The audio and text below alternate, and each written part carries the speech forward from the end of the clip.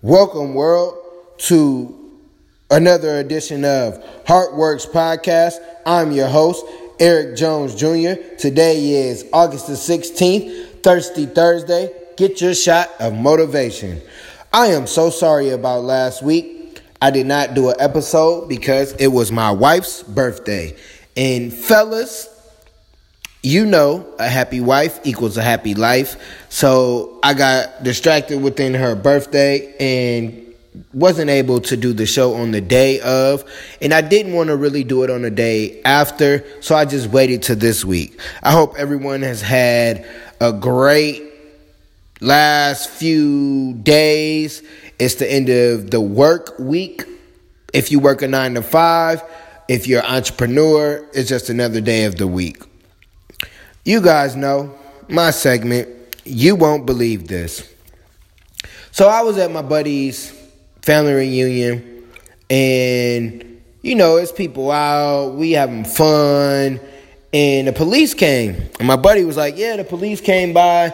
He didn't want to bother us, but he was telling us about a man in a pickup truck going around breaking into people's cars. So the part of the You Won't Believe This, the cop said, well, if he fall on the ground and bump his head, I don't got nothing to do with that. Just call the police after and we'll come get him.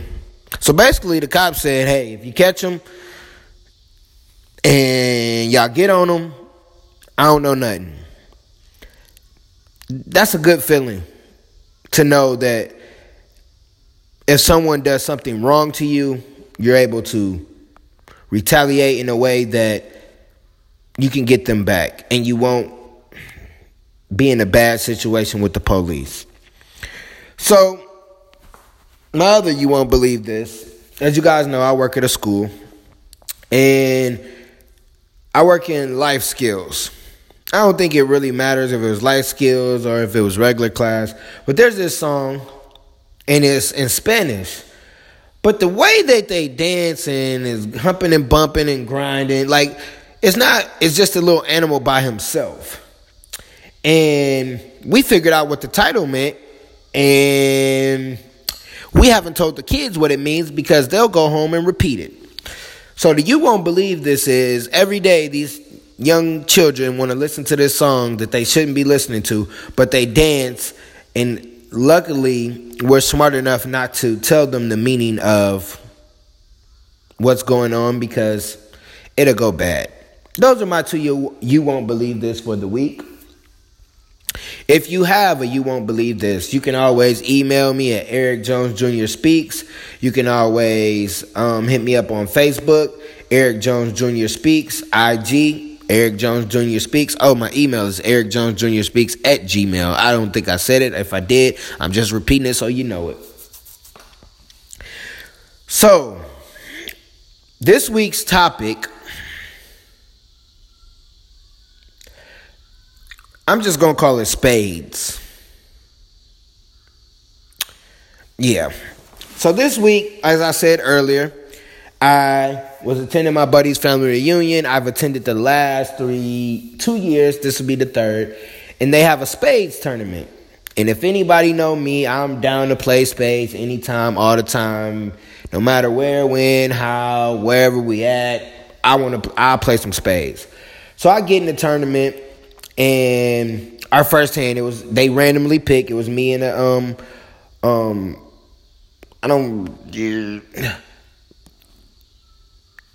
a seasoned lady, a young lady. Just gonna say that. And our first hand, we gave out a Boston. If you don't know spades, a Boston is you win dang near every book.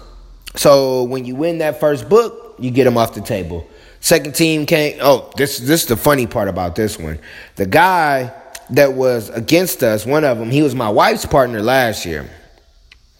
And he was talking mess before we played this year. And he didn't get a chance to play. Just say that. He in and out. My daughter wanted to watch. She went somewhere. She came back and she was like, it's over. We got him out of there. Our second opponent, They didn't get Boston. They put up a little fight, smooth through them. I think that was we made it to the championship. And we made it to the championship. It was close. I'm talking about family reunion was there, extra 30 minutes. We going back and forth. We setting each other. We just talking trash. And it comes down to the last hand or the last go round. They had 250, we had 230, but we are going to 300. When you go to 350, a book is 10. All they needed was 5 books. All we had to do was set them to win. It was looking good. It was down to they only had like 3 or 4 books. And bam, bam, bam.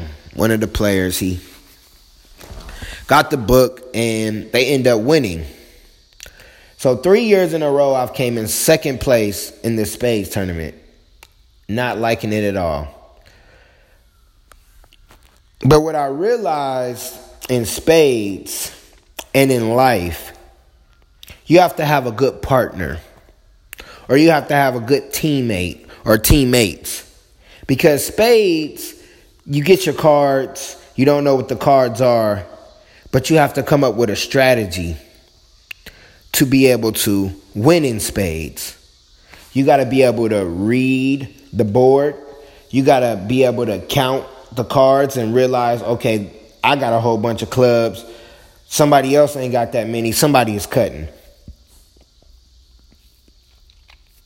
You got to realize, your partner has to pay attention.